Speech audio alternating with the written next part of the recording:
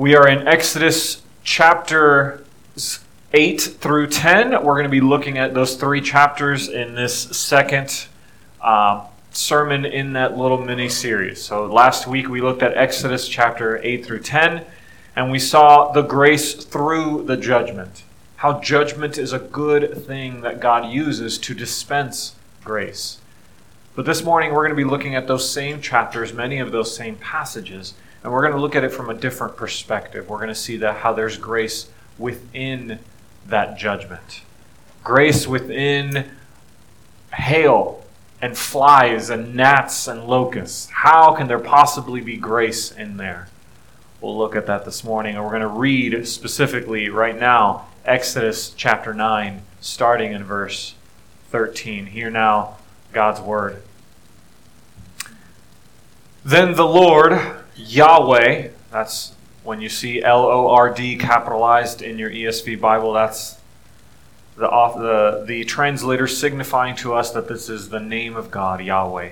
Then Yahweh said to Moses, "Rise up early in the morning and present yourself before Pharaoh and say to him, 'Thus says Yahweh, the God of the Hebrews, let my people go that they may serve me. For this time I will send all my plagues on you yourself and on your servants and your people, so that you may know that there is none like me in all the earth. For by now I could have put out my hand and struck you and your people with pestilence, and you would have been cut off from the earth. But for this purpose I have raised you up, to show you my power, so that my name may be proclaimed in all the earth. You are still exalting yourself against my people and will not let them go. Behold, about this time tomorrow I will cause very heavy hail to fall, such as has never been in Egypt from the day it was founded unto now. Now therefore, get your livestock and all that you have in the field into safe shelter. For every man and beast that is in the field and is not brought home will die when the hail falls on them." Then whoever feared the word of the Lord among the servants of Pharaoh hurried his slaves and his livestock into the houses. But whoever did not pay attention to the word of the Lord left his slaves and his livestock in the field. Now we're going to jump down to verse 25. Verse 25 says this: "The hail struck down everything that was in the field in all the land of Egypt, both man and beast. And the hail struck down every plant of the field and broke every tree of the field." And then verse 26, "Only in the land of Goshen, where the people of Israel were, was there no hail." This is the word of the Lord. A long time ago, in a magical land called the 80s, there was a film called The Karate Kid. Young Daniel LaRusso sought to learn karate from his master, Mr. Miyagi, so that he could stand up to his school bullies. They made a deal. Daniel does what Mr. Miyagi says, no questions asked, and then he will learn karate. Now at first, Daniel's excited, much like when we first start something new. But then he gets his first task, waxing Mr. Miyagi's car. And that's all. There's no explanation. Wax on right hand, wax off left hand. Do it over and over. Plenty of cars. He thinks this is a useless task. Has nothing to do with karate, but he thinks, well, maybe this is the price of admission. Maybe this is just something I need to go through in order to learn actual karate. So he does it. But then he gets his second lesson, and it's not much different. Sand the floors. Right hand, left hand. Right hand, left hand. Then he gets another task. Paint the house side to side. Left to right. Right to left. Paint the fence up and down. Up and down. Eventually he gets fed up. "We had a deal," he said. "You promised that I would learn karate, but so far all I've done is free labor for you." And just as he's about to leave and give up, Mr. Miyagi calls him, "Daniel!" And then he starts attacking him with strikes, punches, kicks. Only then is Daniel able to see what all that work was for. It wasn't punishment. It wasn't free labor. It wasn't judgment. He was able to block all of Mr. Miyagi's attacks using the waxing, sanding, and painting motions he had done repeatedly. Why do I tell you the story of the Karate Kid? Well, you might be wondering why certain things are happening or not happening in your life. You might wonder what this account of the plagues has to do with you. You might likewise feel like everything you're going through is useless and a waste of time. It has no real purpose other than punishment or judgment. But as we look more closely at these chapters in Exodus, I pray that you'll see the grace within the judgment. Specifically, we're going to be looking at these three things that are on the slides. In God's judgment, He is graciously patient. We will see that in God's judgment, He graciously preserves, and that in God's judgment, He graciously persuades. First, let's see how in God's judgment He is graciously patient. How patient has God been with Pharaoh and the Egyptians? Let me count the ways. Exodus chapter 5. Moses and Aaron first come to Pharaoh, and he says, "Who's Yahweh? Who is this? I don't know this guy." 1. Then, before leaving, they plead with him one more time. "Let God's people go." He refuses. That's 2. You jump to Exodus 7. This time, they provide evidence for Yahweh's power and authority by turning a staff into a snake and having it swallow up the other snakes. That's 3. The next day, they turn the Nile into blood, and then all other little pockets of water into blood as well. That's at least 4. Now we're in our text, Exodus 8.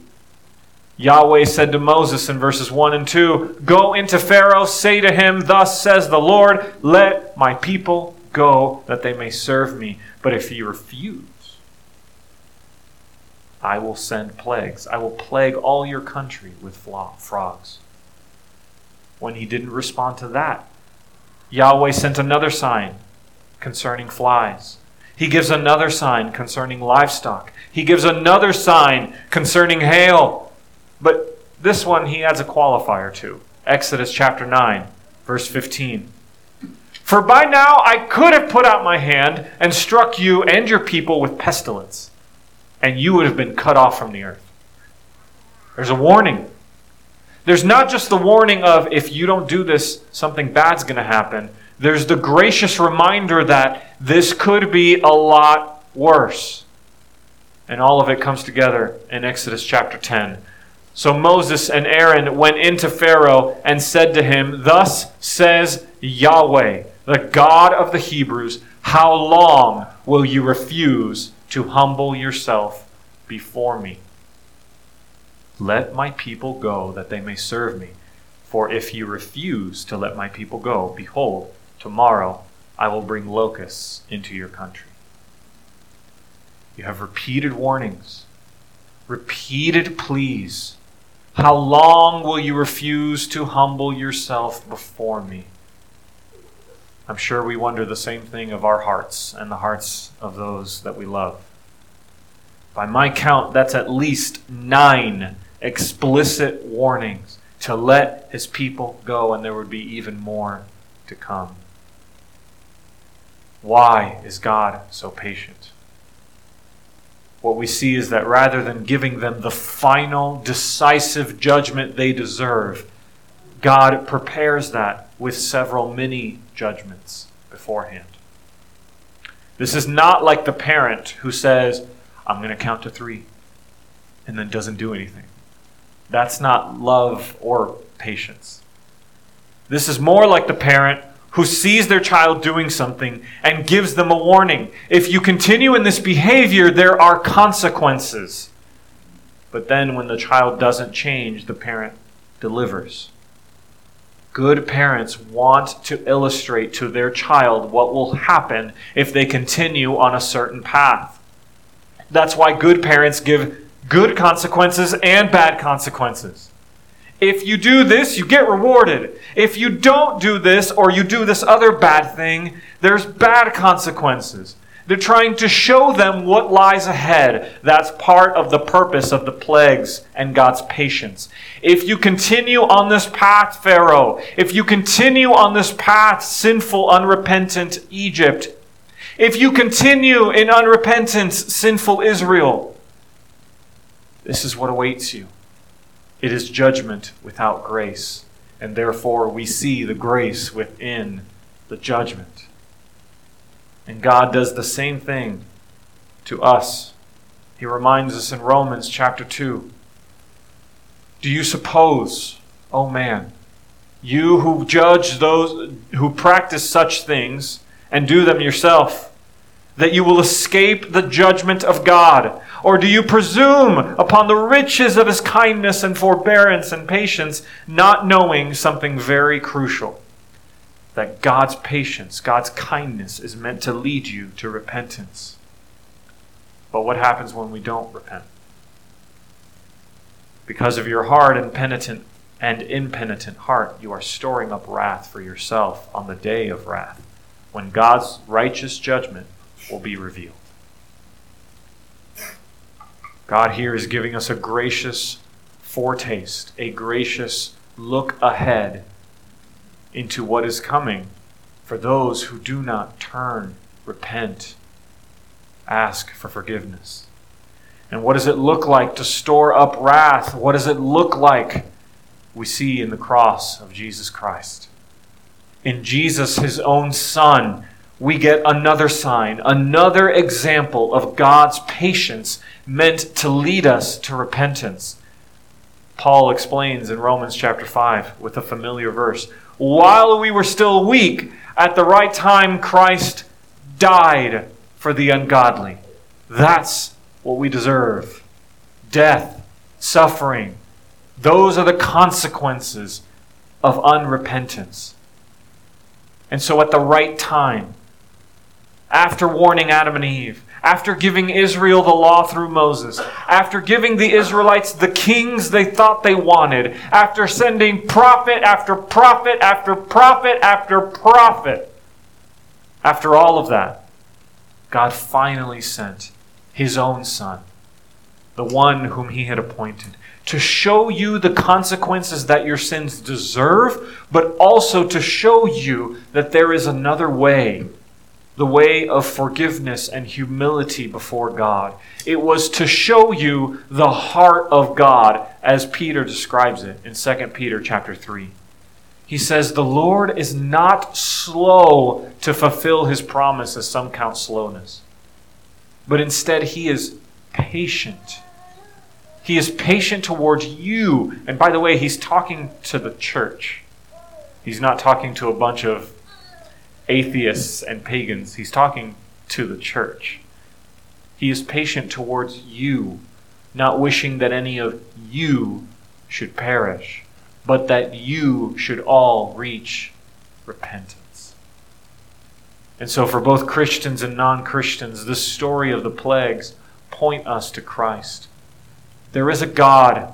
There is only one God. He is not Pharaoh. He is not the God of any other religion. He is the God of Abraham, Isaac, and Jacob, the God revealed in creation, testified to in the Old and New Testaments of the Christian Bible. He is good, He is gracious, He is righteous and kind. His name is Yahweh. Amen? And so if you are living in unrepentant sin, if you are hardening your heart like Pharaoh, I would urge you with the words of Acts chapter 17. Preaching to the church, we read, the times of ignorance God overlooked. But now there is no excuse. Jesus has come. God has taken on flesh. The times of ignorance are gone. Now He commands all people everywhere, every tribe, every tongue, every nation to repent, because He has fixed a day on which He will judge the world in righteousness by a man whom He has appointed. That man is Jesus Christ. He is meant to lead you to repentance. He is meant to point you to the gracious, the kindness, and the patience of God at the right time. He died for broken, messed up people like you and like me who thought they had it all together. At the right time, He will come again. And so we see that in God's judgment, He is graciously patient. But the good news is also that once we have repented and once we continue to repent, He graciously preserves. In this account of the plagues, we see that God's people and all who obey are graciously preserved. But what do we mean by that? During the plagues in Exodus chapter 8, God tells Pharaoh that there's coming a day, right? On that day, I will set apart the land of Goshen, where my people dwell, so that no swarms of flies shall be there, that you may know that I am the Lord in the midst of the earth. Thus I will put a division between my people and your people. Notice the phrasing. Did you catch that? God will preserve His people in His land, but that's not the end of the story. Their preservation serves a purpose. That you may know that I am Yahweh. Part of knowing who Yahweh is knowing that He is a God who preserves and protects His people. We see the same thing in Exodus chapter 9, verse 26.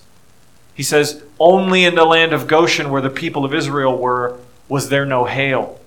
We see a similar protection in Exodus 10. Speaking of the Egyptians during the darkness, we see that they did not see one another, nor did anyone rise from his place for 3 days. But all the people of Israel had light where they lived. Being preserved means we are protected. We are guarded. As the psalmist writes in chapter 121, He will not let your foot slip. He will guard you. He will keep you. Amen. Hallelujah. And you will also suffer.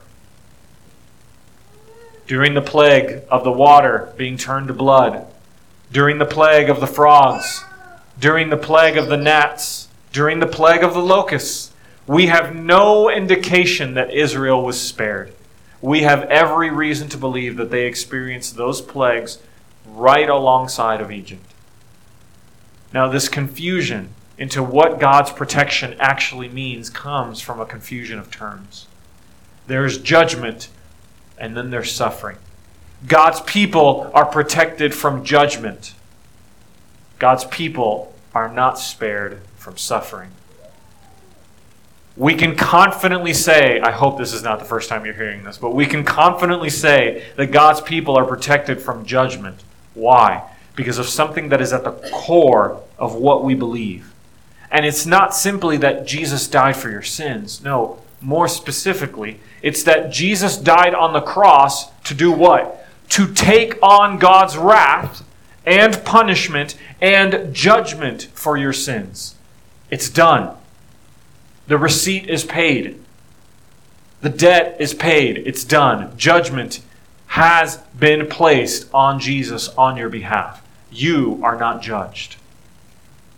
If God's people were to still be punished or judged by God for our sins, then we would have to confess something that we know is not true, and that is that Jesus is not enough. If there is still judgment to be had for the Christian's sin, then Jesus' sacrifice wasn't enough, and we know that's not true. So what is it that we do experience? How would the faithful Israelites have experienced the plagues? I take you back to the Karate Kid. One of the terms of the deal Miyagi made with Daniel was protection. On more than one occasion, Mr. Miyagi protects Daniel when he's outmatched or outnumbered. That's beautiful, that's comforting, that's reassuring. God will protect us. But it's also important to note that Mr. Miyagi didn't lift a finger when he was being punched, kicked, or thrown during his matches. In fact, Mr. Miyagi himself was the one punching, kicking, and throwing him during his training. Why? Why would he protect him sometimes and not other times. Because as much as Mr. Miyagi was preserving him, he was also preparing him. In John chapter 16, Jesus tells his disciples, "In the world you will have tribulation, but take heart, I have overcome the world." And then in the very next chapter, he goes on to pray that long prayer we know as the high priestly prayer, and he says this, "I do not ask that you take them out of the world." So Jesus, who is God and knows all things and knows what's best for you, does not pray that you would be taken out of the world and its tribulations, but instead that you would be protected in a very specific way, that you would be kept from the evil one, that you would be protected from the evil one. The troubles, the trials, the suffering that you endure is part of living in a broken, sinful world, and I want you to hear this. In Christ, none of those struggles that you endure are judgment. Your struggles with your parents and your children and your spouse is not God's judgment on you for not loving them well enough. In Christ, your job not being satisfied is not God's judgment on you for not studying harder in school or working hard enough in your previous jobs. In Christ, your health struggles are not God's judgment on you for not eating and exercising well.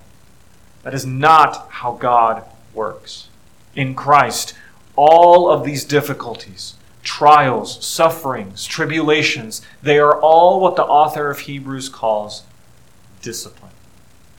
And in the book of Hebrews, chapter 12, he's comparing earthly parents to our heavenly parent, our heavenly Father. And he writes, "They disciplined us for a short time, as it seemed best to them. But he disciplines us for our good that we may share his holiness." And then he goes on to add, "For the moment, all discipline seems painful rather than pleasant, but later it yields the peaceful fruit of righteousness to those who have been trained by it." Because Jesus, our elder brother, has made Christians part of the family of God, no Christian needs to worry, needs to fear that they are experiencing God's judgment. Rather, you can rejoice that you are being trained. You have been placed in the workout program of Yahweh, and it includes suffering. It includes difficult neighbors. It includes not having as much money as you want. That's part of your training program. It's not judgment.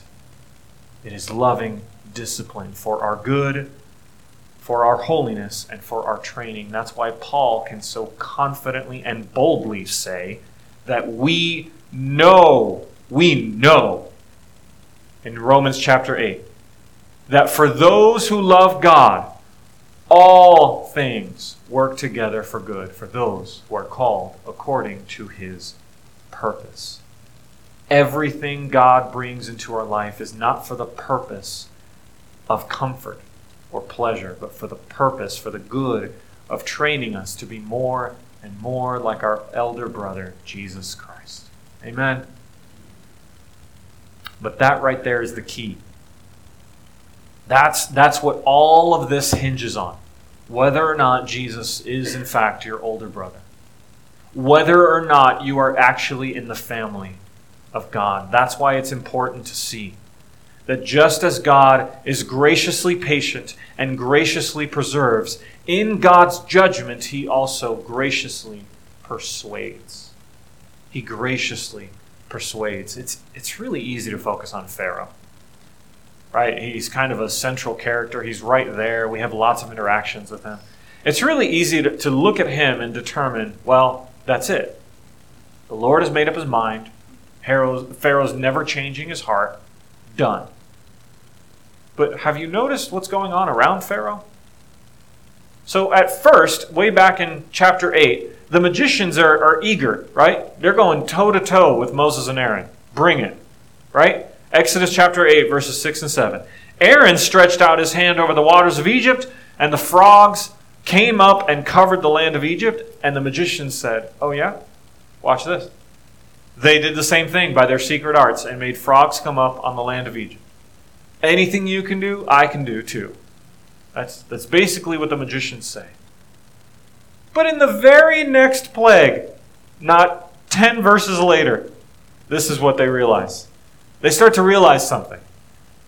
They tried by their secret art to produce gnats, just like Moses and Aaron did, but they couldn't. And what'd they say? This is the finger of God. They start to realize there's something different here. They start to be persuaded. And so that's it, right? We just need God to send gnats into the lives of our loved ones, and they will be convinced, right? No, that's not how it works at all, because I didn't finish reading the verse.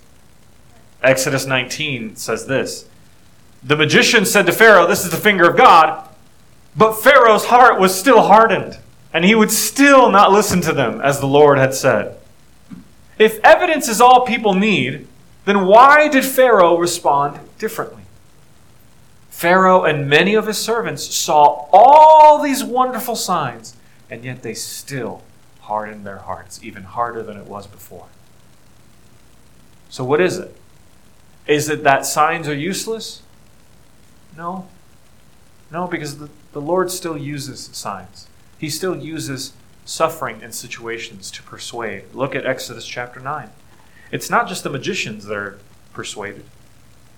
When God promises hail, whoever feared the word of the Lord, among the servants of Pharaoh, the people closest to him, they hurried their slaves and their livestock into the houses. But whoever did not pay attention left his slaves and his livestock in the field, and we know what happened to them, don't we? So it's true.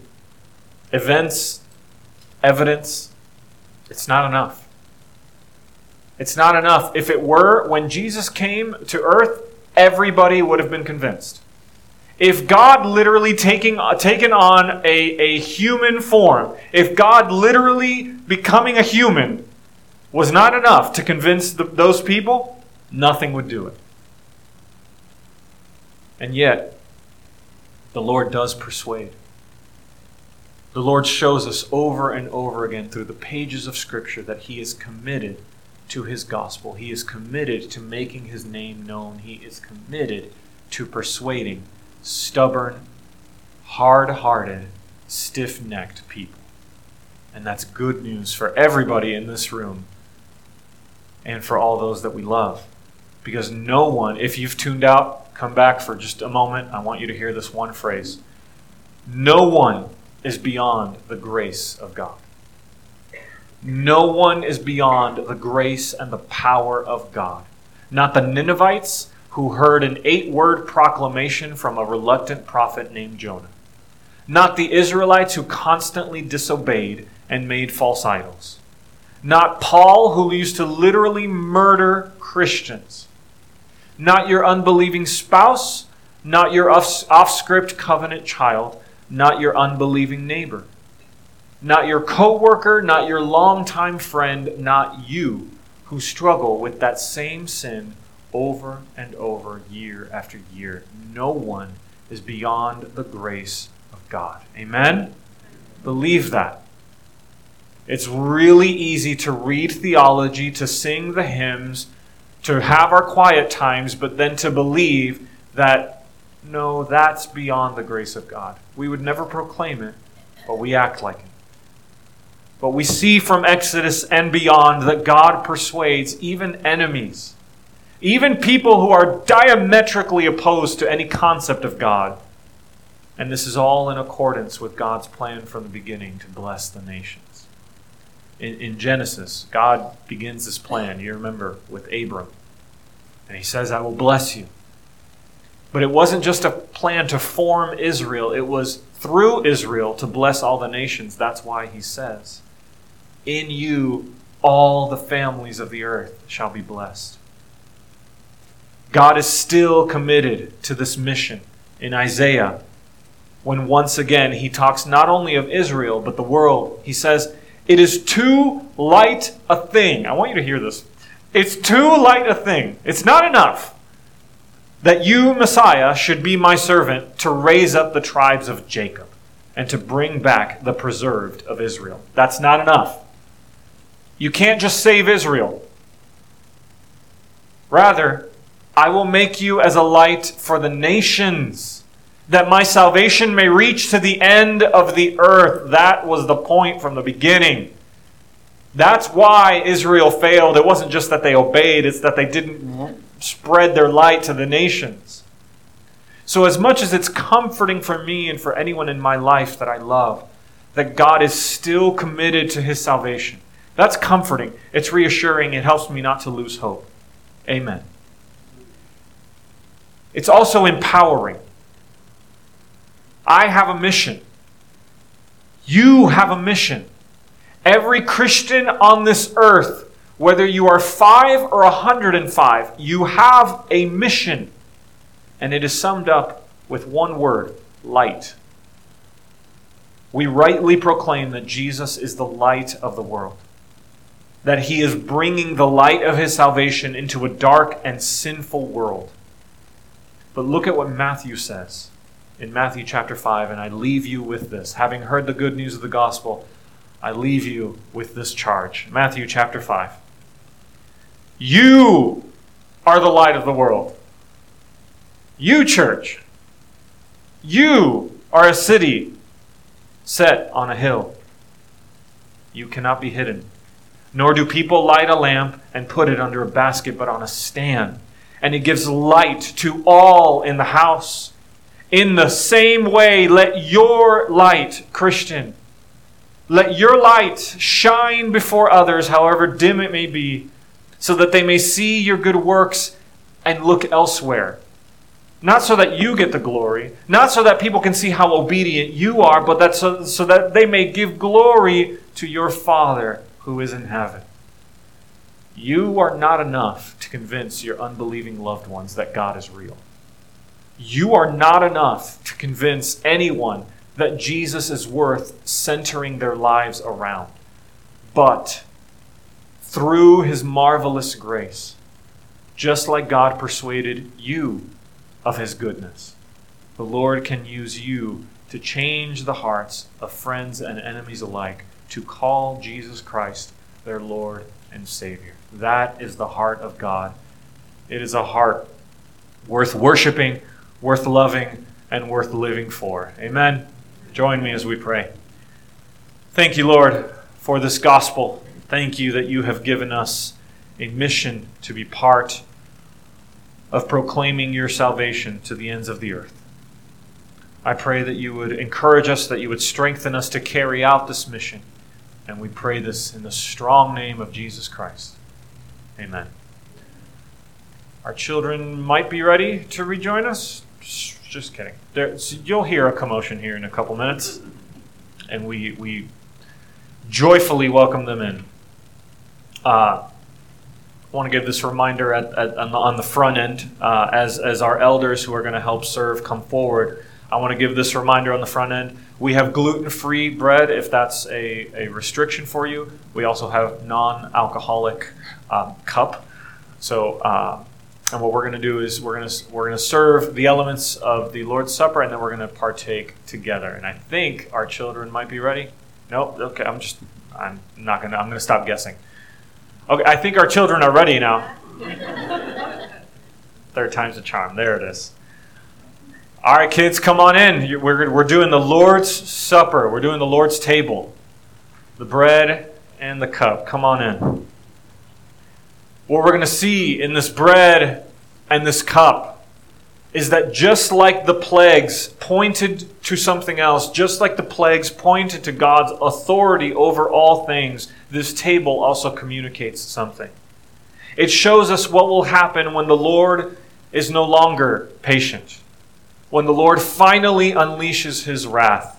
This bread, which represents Christ's body, and this cup, which represents Christ's blood, shows us that God is still being patient.